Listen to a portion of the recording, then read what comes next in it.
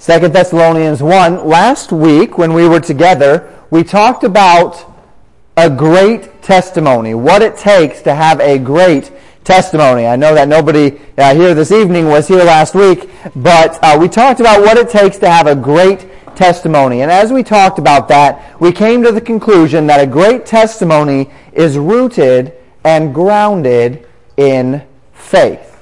A great testimony is rooted and grounded in faith. And we defined what faith is.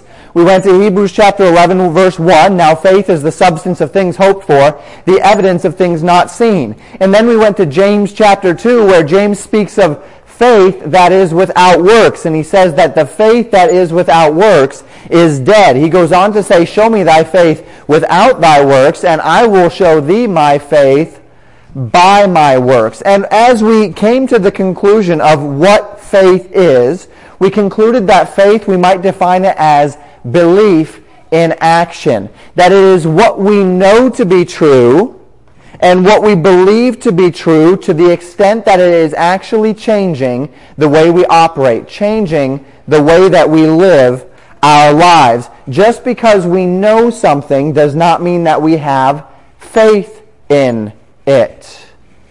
We know the Bible is true. We know the things in the Bible are true. But by the definition of Scripture, or by a scriptural definition would be a better way to say that, we don't truly put our faith into it until it changes the way that we live our lives, until we adapt our lives to conform ourselves to the truth that we know.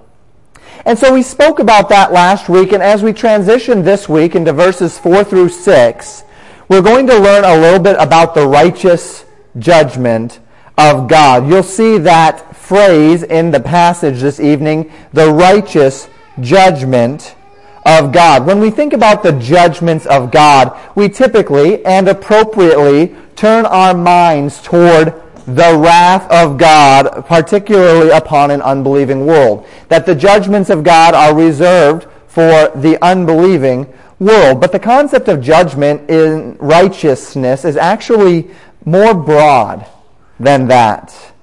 We know that God will judge the unbelieving world, but we also recognize that God will judge the believing world as well. In fact, Peter tells us in 1 Peter chapter 4, verse 17, for the time is come that judgment must begin at the house of God. And he goes on to say, if it first begin at us, what shall the end be of them that obey not the gospel of God? So the idea being that we will face judgment as well. We will not be judged for our sins unto condemnation, but we will be judged by our works for reward or for loss.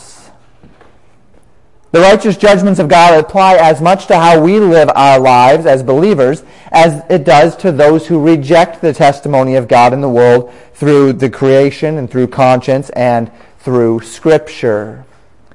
And this will be important for us to understand as we step into the text today, because Paul presents what he calls the righteous judgments of God. And as he does so, he presents it within two different but interrelated contexts. How the righteous judgments of God touch the believer, and then how the righteous judgments of God touch the unbeliever. And what we're going to see as he presents this, we're not going to look too much, as we just mentioned, about how God will judge the believer, but rather how God will use the believer as an aspect of his righteous judgment upon the unbeliever. How God will use our testimony as believers as a part of the righteous judgment upon unbelievers. And he first mentions this judgment within the context of the difficulties that the church has been facing in Thessalonica. Look with me, if you would, in 2 Thessalonians, chapter 1, beginning in verse 3. We are bound to thank God always for you, brethren, as it is meet, because that your faith groweth exceedingly, and the charity of every one of you all toward each other aboundeth, so that we ourselves glory in you in the churches of God for your patience and faith in all your persecutions and tribulations that ye endure. which is a manifest token of the righteous judgment of God, that ye may be counted worthy of the kingdom of God, for which ye also suffer, seeing it is a righteous thing with God to recompense tribulation to them that trouble you. We're going to stop there for this week, and we'll pick up next week as we continue to think of the wrath of God upon the unbelieving world. Tonight we're going to contrast these two aspects of God's righteous judgment. The aspect upon the, as it touches, relates to the believer, and the aspect as it rests upon the unbeliever. And we're going to understand it this evening, particularly in terms of our responsibility as believers in this world. Now, next time we meet together on a Sunday night, presumably next week, Lord willing, we will discuss how this relates to the wrath of God and the wrath of God being poured out specifically upon the unbelieving world. So as we dig into the text this evening, we've already read verses 3 through 6. Let's consider as we pick up verse 4. Paul says, "We ourselves glory in you in the churches of God for your patience and faith in all your persecutions and tribulations that we endure." We understand, or we ought to understand very well by this point, as we walked through 1 Thessalonians and now we are considering 2 Thessalonians, we ought to understand by this point the persecutions and tribulations that the church of Thessalonica endured but for their faith in the gospel, and by extension, the reality of persecution as it touches believers in this life. But I'd like us to take a few moments and just review the breadth of Scripture, or a couple of points at least, we might say, of Scripture as it relates to the legitimate possibility of suffering in this Christian life. And one of the best passages to go to relate to what Jesus Christ has to say about this are his own words, his teaching to his disciples in John 15. And we're going to spend a little bit of time here, so buckle in and hang on. In John 15, beginning in verse 18, I'm actually going to read all the way to verse 27 of John 15. Jesus says, "If the world hates you, ye know that it hated me before it hated you. If ye were of the world would love his own. But because ye are not of the world, but I have chosen you out of the world, therefore the world hateth you. Remember the word that I said unto you, the servant is not greater than his Lord.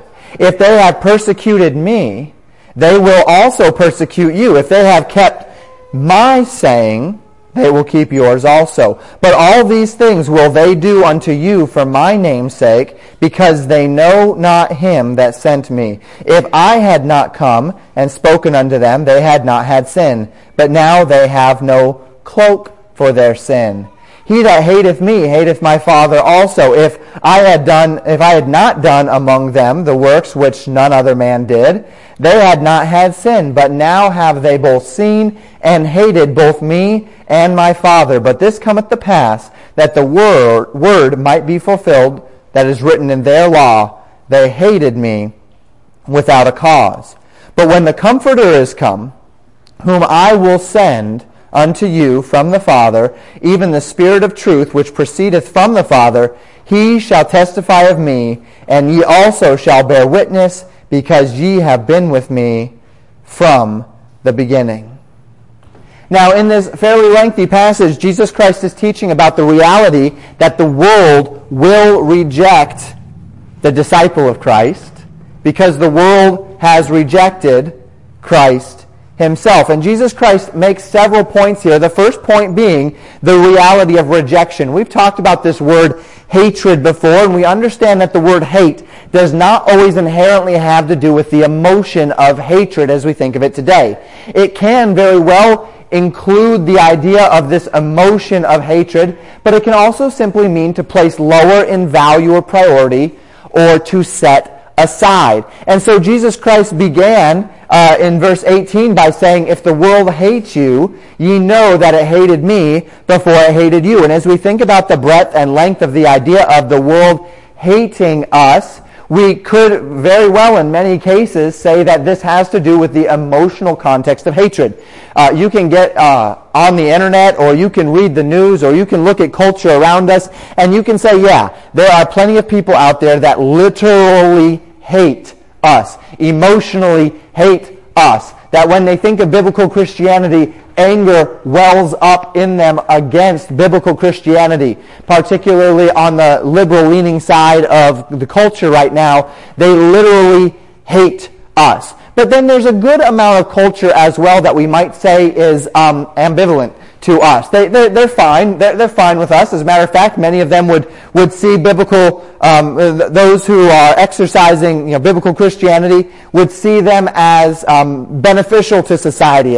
Have good work ethic. Their kids are generally obedient. They're contributors to society and such. And so we could see that context. But whether or not they have accepted us as people, they have set aside, placed lower in priority or value, or rejected the message that we hold. If they're unbelievers, that's what it means to be an unbeliever. Just a moment. Okay, if I didn't plug that in, you'd probably lose that about halfway through.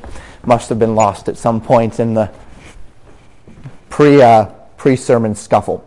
So we understand this idea of hatred to be not necessarily emotionally, though possibly emotionally driven. But then Jesus, as he's teaching these concepts about the world and its hatred of us, the first point he makes is that the world will hate you or reject your message, or set you aside, or place you lower in priority, or by and large simply marginalize you because it hates the truth of Christ. Really, it's not about you. Did you know that? When you are scorned or ridiculed or hated, when you take a stand for the gospel of Jesus Christ, when you are marginalized or set aside because you follow the righteous teachings of God, it really has nothing to do with you. And it has everything to do with who it is that's shining through you. It has to do with the reality that Christ is shining through, and they don't like that truth. The unbelieving world doesn't want to know that they're sinners. The unbelieving world doesn't want to know that there's a God who has authority over them. The unbelieving world loves its sin, loves its darkness, and everything associated with it. And so we see Jesus teach several chapters earlier in the book of John 3:19, this is the condemnation, that light is come into the world, and men love darkness rather than light, because their deeds were evil. So Jesus is speaking in this passage, John 3:16 through 19, about the reality that the believer is not condemned because he has believed, and the unbeliever is condemned already because he has not believed on the name of the only begotten Son of God. And he says this is the condemnation. The condemnation, the thing which condemns them, is that light is in the world, but they don't want the light. They love darkness rather than light because they love their evil deeds. And because they love their evil deeds, they are going to rest in the darkness where they can do their evil deeds without a fit of conscience. But see, here's the problem. You're light. You're light. How can they do their evil deeds with your light shining there? The second point Jesus makes as we walk through this John 15 passage, in verse 19, he says, if ye were of the world would love his own. But because ye are not of the world, but I have chosen you out of the world, therefore the world hateth you. The world loves and accepts everything that is rooted in the world. Now, this is not simply those things that we might say are secular. The world is fine with a religion that's rooted in the world. The world is fine with the religion as long as that religion is not spouting truth. As long as it's not exhibiting truth. Why is it that you have so many people in this country who are calling for the society to support and to tolerate Islamic hatred, but to hate Christians simply for wanting to live according to the dictates of our own conscience. The reason why there is this strange, we might even say illogical dichotomy of them looking at a religion that is beheading people for not believing what they believe and saying, hey, we need to pacify these people, but looking at a religion that is simply saying, I don't want to have to marry two homosexual people, or I don't want to have to pay for your abortion, and say these people are the evil scum of the earth. The reason why that is because this religion over here that's beheading people is in the world. There's nothing about it that's not of the world. Everything about it is the world. And this religion over here is of the truth. And the truth shines light into a dark world. And so it's hated. And this is what Jesus is teaching here. If you were of the world would love you, because the world loves its own. But because you're not of the world, but you've been chosen out of the world hates you. So Jesus taught that the world rejected Jesus, and so naturally the world will reject his followers. The world loves the world. The world rejects that which is not a part of the world. And what is it about our life and our testimony that they dislike so much? Jesus says in verse 22, if I had not come and spoken unto them, they had not had sin. But now they have no cloak for their sin. Jesus is not saying here that they didn't have sin in the sense of it, they weren't sinning before he came, but literally that Jesus' presence in the world caused them to recognize their sin. That it shined a light on their sin, and it's not that they weren't sinning before, but they did not understand the ugliness of their sin until truth shined in. And when truth shined upon it, they saw just how ugly it is. It's like if I were to go into the bathroom in the morning and it was still dark outside and I decided not to turn the light on and I take a shower and I look in the mirror and I just see kind of this dark silhouette of myself and I say, yeah, I look fine, I'm okay. And I leave the room and I go about my day only to find out that my hair is all over the place and my beard is looking scraggly and my collar's half popped up. Because I was looking in a dark light, I thought, well, I'm fine here. I know that, maybe I might not be perfect, but whatever. But if I were to have flipped that light on, with more light comes more revelation, right? With more light, I can see better what needs to be corrected. And when the light shines into a dark world, when the light shines into a world that is walking in sin, the light reveals that sin. The world hates Jesus and those who follow Jesus because we, by virtue of our new nature in Christ, do not love what they love, do not do what they do. We live in the light of the truth of God's Word. Psalm 119, thy word is a lamp unto my feet and a light unto my path. We're walking according to the Word of God. We are emanating the light of the Word of God through Jesus Christ. And it is naturally shining upon all those with whom we come in contact. And when any light, no matter how small, shines into the darkness of a sin-sick world, sin is exposed. Nobody likes to have their sin exposed. Even believers don't like to have their sin exposed, do we? Have you ever been sitting in a message or reading the Word of God in your morning devotions and all of a sudden you just see it or hear it? The Holy Spirit places His thumb on that thing in your life that you've been doing, or you had an argument with your brother or sister that morning and at the time it was all about you, and then all of a sudden the Holy Spirit just shows you, oh, that was really wrong. Now I got to apologize. And you just, right? I don't, no. And you don't like the idea of having to admit you're wrong, admit your fault, reveal your sin. It's vulnerable. It reminds yourself that you're not as good as you think you are or that you want to be. And this is the believing world. Now imagine when the truth shines upon the unbelieving world. When the unbelieving world comes into contact with the Word of God or with the followers of Christ, their sin is manifest and they hate it. And their anger at having their sin exposed becomes anger at Christ for being the light. And their anger at Christ for being the light is poured out on the ones who are shining that light. And if you're doing what you ought to for Christ, then you are the one that is shining that light. But at the end of the passage, Jesus says something very important. Verse 27.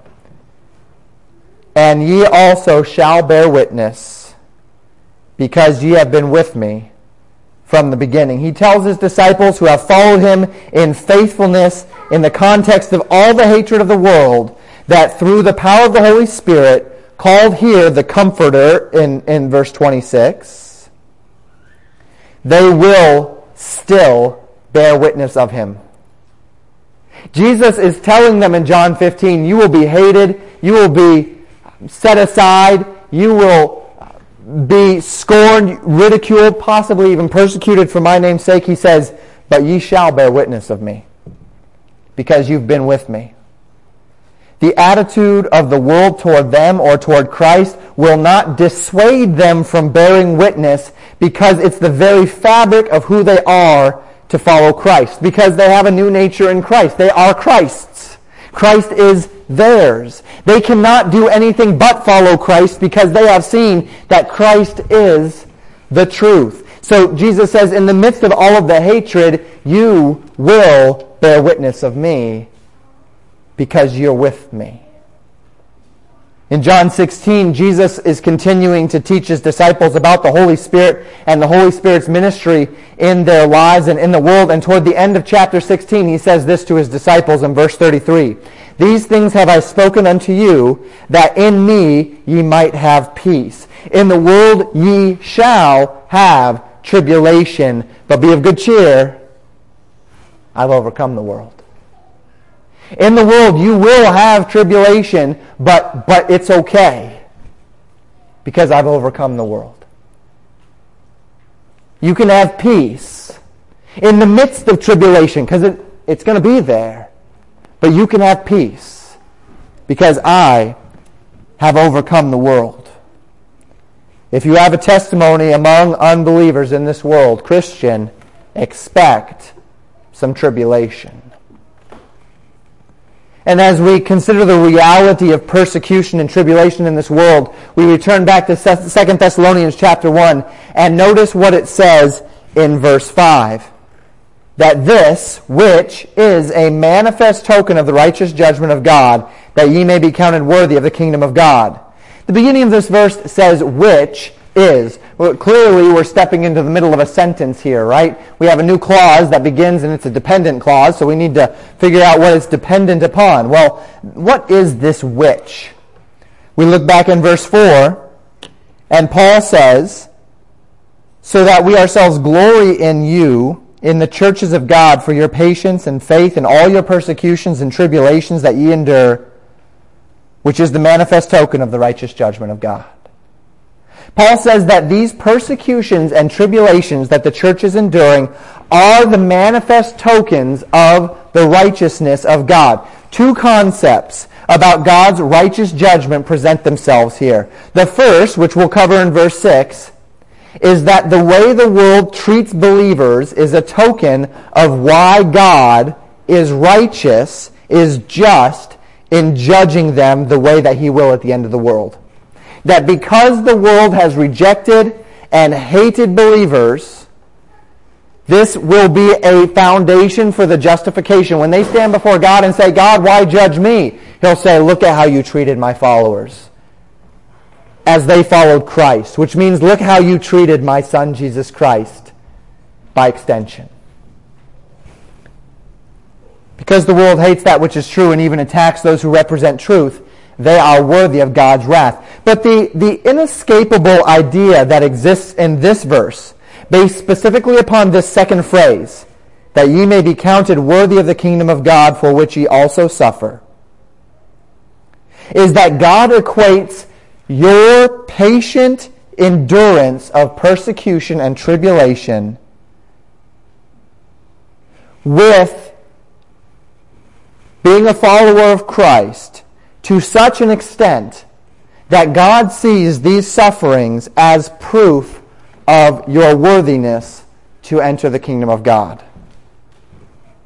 God equates the patient endurance of persecutions and tribulations with his children to such an extent that it is through these sufferings that we prove our worthiness to enter the kingdom of heaven. Now let me just slow down for a minute and tell you what I'm not saying here.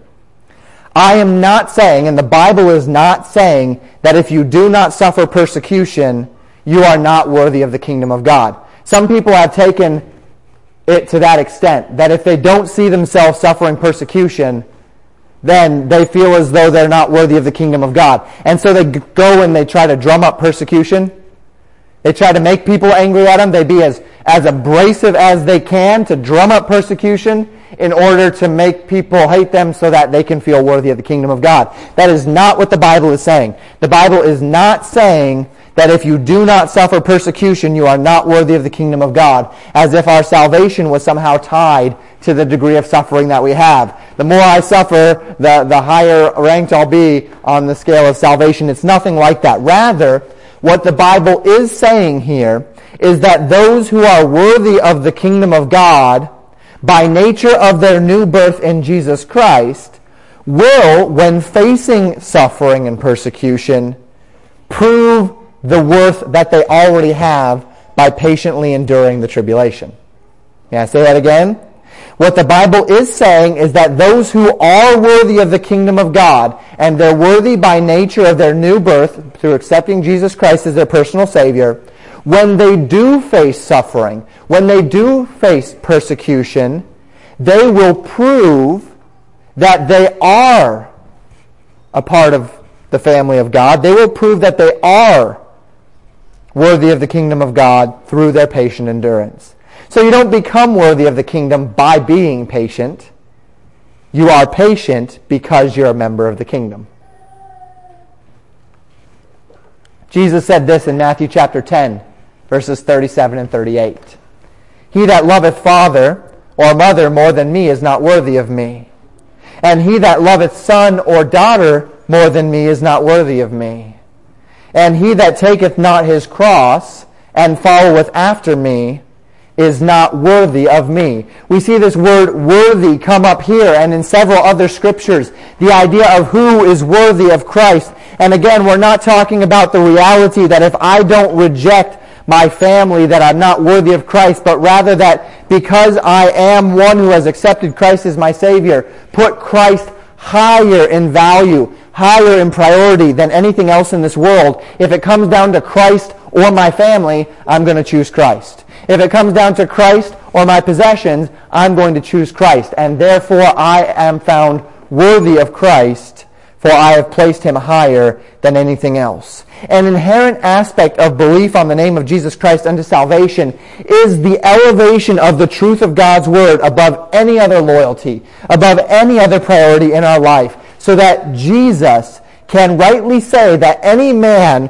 who places more priority upon an earthly relationship or refuses to bear the tribulations of being a follower of Jesus Christ has never truly become a follower to begin with, and thus never experienced the new birth and received a new nature in Christ.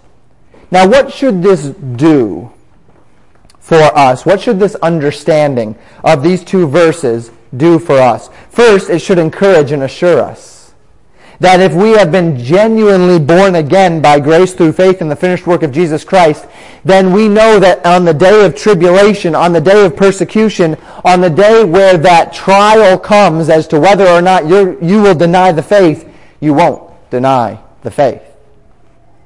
But second, it should cause us some introspection. That if you're sitting there in your seat today and you say, you know what? If I were to be faced with a do-or-die situation for Christ, I would I wouldn't die. Well, then there's a problem. I remember I was in 8th grade, when the Columbine massacre happened. My school was not very far from Columbine. And of course, this was the defining school massacre of our time. It kind of got the ball rolling for the new modern generation of school shootings. And I remember talking with my friends about this very concept. A couple of them believers, a couple of them unbelievers, about what we thought we might do in those situations. And of course, in 8th grade, you can say that. Nowadays, you'd say, well, I don't know because I'm not in that situation. Who knows what would happen? That comes with maturity.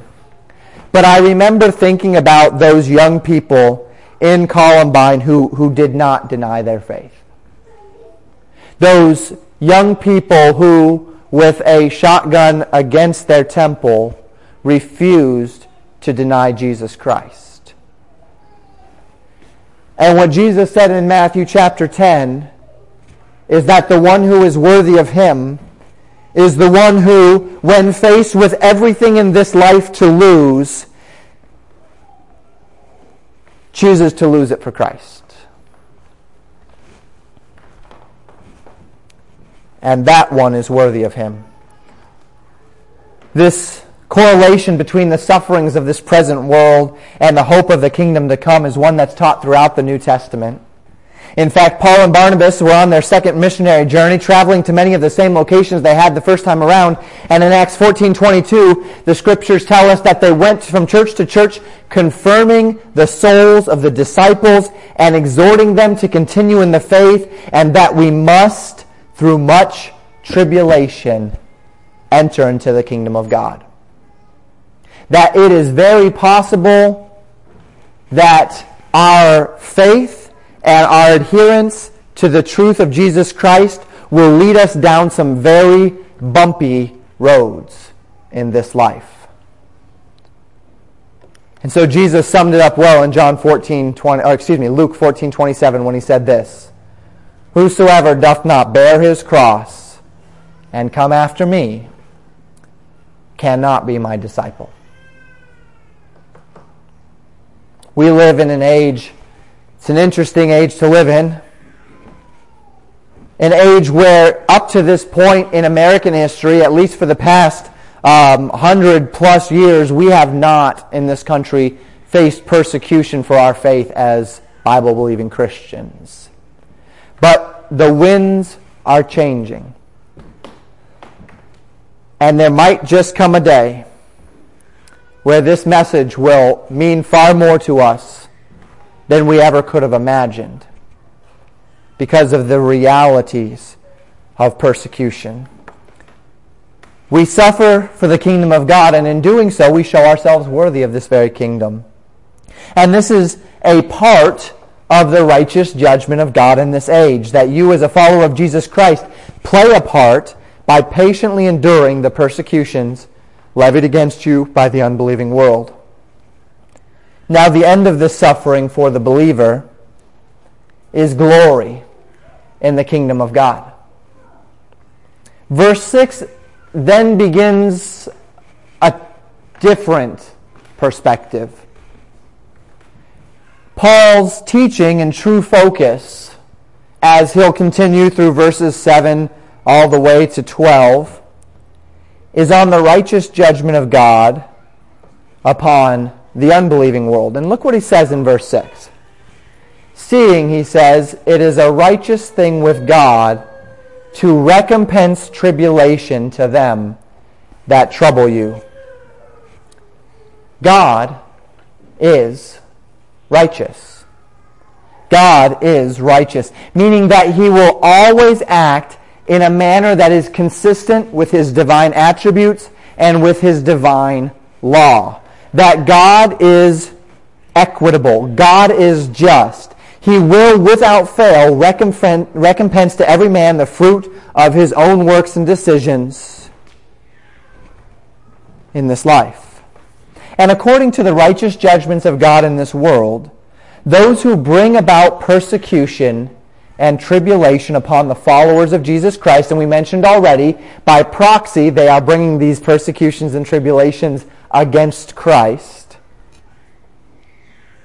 will be recompensed a tribulation of their own. This tribulation will be the focus of next week's message as we consider the wrath of God upon the unbelieving world. But what this means for the believer, however, is that we can trust God's righteous judgments not only to see us through the persecutions in this life, but also to see that justice will find out all of those who wrongfully persecute us in this life. That every time you are wrongfully treated for your loyalty to the gospel of Jesus Christ, the God that sees, the God that knows, is pleased with you and will avenge your wrong one day. This verse is very special to me. 1 Peter 2:20. For what glory is it if, when ye be buffeted for your faults, ye take it patiently? But if when ye do well and suffer for it, ye take it patiently, this is acceptable with God. The epistle writer Peter says, what glory is there? What praise unto God? What pleasure does God have if you do wrong and people cause you to suffer for your wrongdoing? What glory is there if you break the law, you get thrown in jail and you suffer? There's no glory before God. You're suffering for your own poor actions. You are reaping the negative consequences of your poor actions. But if, he says, ye do well, if you serve the Lord, if you live honestly before God and man in good conscience, and you suffer for it, and if in the midst of that suffering you take that suffering patiently, that, my friends, is acceptable to God. When you suffer for doing well, God is pleased. And you don't need to avenge yourself. You can take it patiently because of the promises in Scripture. Romans chapter 12, verse 19, Paul says, Dearly beloved, avenge not yourselves, but rather give place unto wrath. For it is written, Vengeance is mine, I will repay, saith the Lord. Therefore, if thine enemy hunger, feed him. If he thirst, give him drink. For in doing so, thou shalt heap coals of fire upon his head. Don't avenge yourself, but much rather take the suffering patiently. When you are in the midst of persecution and your enemy is hungry, feed him. When this man who has done wrong against you and persecuted you and hated you for the name of Christ is thirsty, give him something to drink. And the Scriptures say, in doing so, thou shalt heap coals of fire upon his head. Now, I've heard a couple of different interpretations of this. One that I feel is much more appropriate than the other. The one that I am not sold on, the one that I don't think is as appropriate, is the idea that you, by being kind to those that are angry at you, you're making them more angry. You're making them, it's causing them to suffer more. It's almost a vengeance by proxy, as you're kind to them for their suffering and they just get angry because you're just being kind to them in the midst of their hatred toward you. And people say that's the heaping of coals of fire upon their heads, but I don't think so. I think the idea here, as we look at what the coals of fire typically are in Scripture, in the Old Testament and in the New, the idea of fire is always the judgment of God.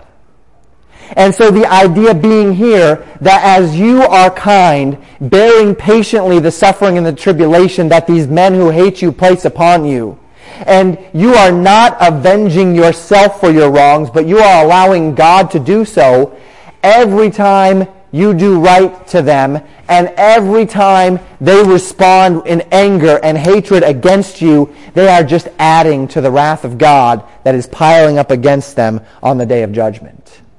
That the coals of fire are being heaped and heaped and heaped upon their heads of God's vengeance and God's wrath, because God will repay. And within this context, a context that is promising that God will mete out the vengeance that you're going to refuse to mete out. That God will repay them in the way that you're going to refuse to repay them. That God will avenge you for your patient suffering of those that would persecute you and speak against you. That every time you are kindly responding to their anger and their hatred, the wrath of God is just tallying against these wicked. You say, wow, that sounds pretty harsh, Pastor. Wait till next week.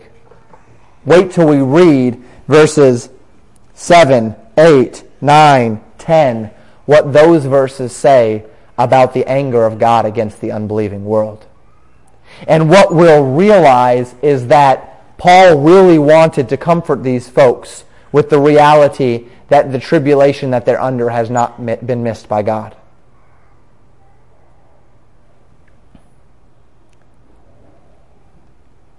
The deeper we as believers venture into the unbelieving world, the deeper we are willing to go into the mire and into the muck and into the filth that is around us. The farther we're willing to go into the darkness of culture and society, the more we put ourselves out there for Christ, the more we are hated, the more we are maligned, the more we are persecuted for what we believe.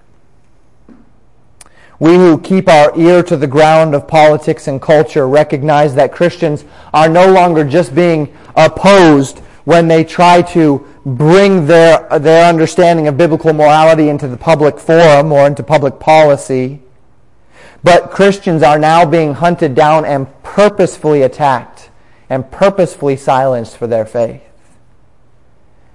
These trials will only get worse as we venture even closer to the second coming of our Lord and Savior Jesus Christ. And as we consider the reality of persecution and tribulation, as we consider these truths, that it's a part of the righteous judgment of God that we would go through the tribulation in this life, that we are counted thus worthy of the kingdom of God, and that the unbelieving world that hates us because they hate Christ, that rejects us because they reject Christ, and therefore is meting out, aligning themselves for the righteous judgment of God, as God intends to recompense this tribulation upon those that trouble us. As we consider this, as we consider God's pleasure when we bear these tribulations patiently, it is perhaps sufficient for us to draw it all together with one statement this evening. And that statement is this: you are not accountable for the actions of others, but you are accountable for how you respond to those actions. You're a follower of Jesus Christ. As a follower of Jesus Christ, there ought to be one source that gives you your marching orders, and that is this right here. This ought to be the source of everything that you believe, of every direction that you go. It ought to be aligned as best you know how with this book. What you say, what you do, what you think, how you treat others, where you'll go, where you won't go, all of this should somehow be connected to your understanding of God's Word and thus God's will. You are accountable before God for what you understand from the Word of God and how you bear that out in your life. What you cannot control and what you never will be able to control is how others treat you for your choices. You will never be able to control how a person treats you because you chose not to go along with them when they wanted you to go to that place that you know you shouldn't go. You will not be able to control how the world treats you when you bow your head to thank God for the food that's in front of you and they get offended. You will not be able to control how the world treats you when they hear you state that you believe the Bible in a conversation with a friend. You have no control over that. But however they treat you, with whatever anger or hatred or abuse or persecution or tribulation the unbelieving world brings against you, whether we're speaking of you and your friends at school, or you and your neighbors, or you and your unsaved family members, or you and your boss, or you and those who work under you, or you and the government that is over you. or this church and the government that is over us, or this church and the ACLU, or this church and name the group that gets angry at Christians. We could throw it in there. Regardless of how they treat us, we still have control over only one thing, and that's how we respond. We will not stand before God one day and answer for how they treated us. But on the authority of God's Word, we will stand before God one day and answer for how we responded to it. You have control over yourself, and nowhere in the Bible are believers given the privilege of taking vengeance into our own hands. Our expected response as a part of God's righteous judgment is the response that we see from the Thessalonian believers: faith and patience. Now, some of you face the anger of the world every day. You go into the workplace, or you meet with unsaved family members, or you read the news, and you're faced with the anger of the unbelieving world against you and against what you believe every day. Some of you, particularly the children in this room, are still in that blessed place in life where you might, at least in part, be incubated from some of the anger of the unbelieving world against you and against your faith. The key to all of this is not what we should feel like. If we are not being persecuted, there's something wrong. It's not that we should say, okay, I'm not being persecuted, so there's a problem here. I'm not facing tribulation, so clearly I'm not doing something that I ought to be doing. That's not the key to all of this. The key is that we are spiritually and emotionally ready for the day when persecution comes. It's not that you need to go out and find somebody that will get really angry at you, but the day that you are out there and you do, how will you handle it? Young people, how will you handle it when somebody gets angry and is yelling at you for doing right? Young people, how will you handle it when somebody looks at the Bible that you're reading and goes off on this crazy tangent on how that book is nothing but a piece of misogynistic, patriarchal literature that was written thousands of years ago by a bunch of angry people, and goes off on your God and how your God is a genocidal maniac? How are you going to respond? The first time you lose a job for your faith, how are you going to respond? This is the question. It's not about are you in it today. It's about when you get in it, how will you respond? Are you ready to respond as the Thessalonian church did, in patience and in love?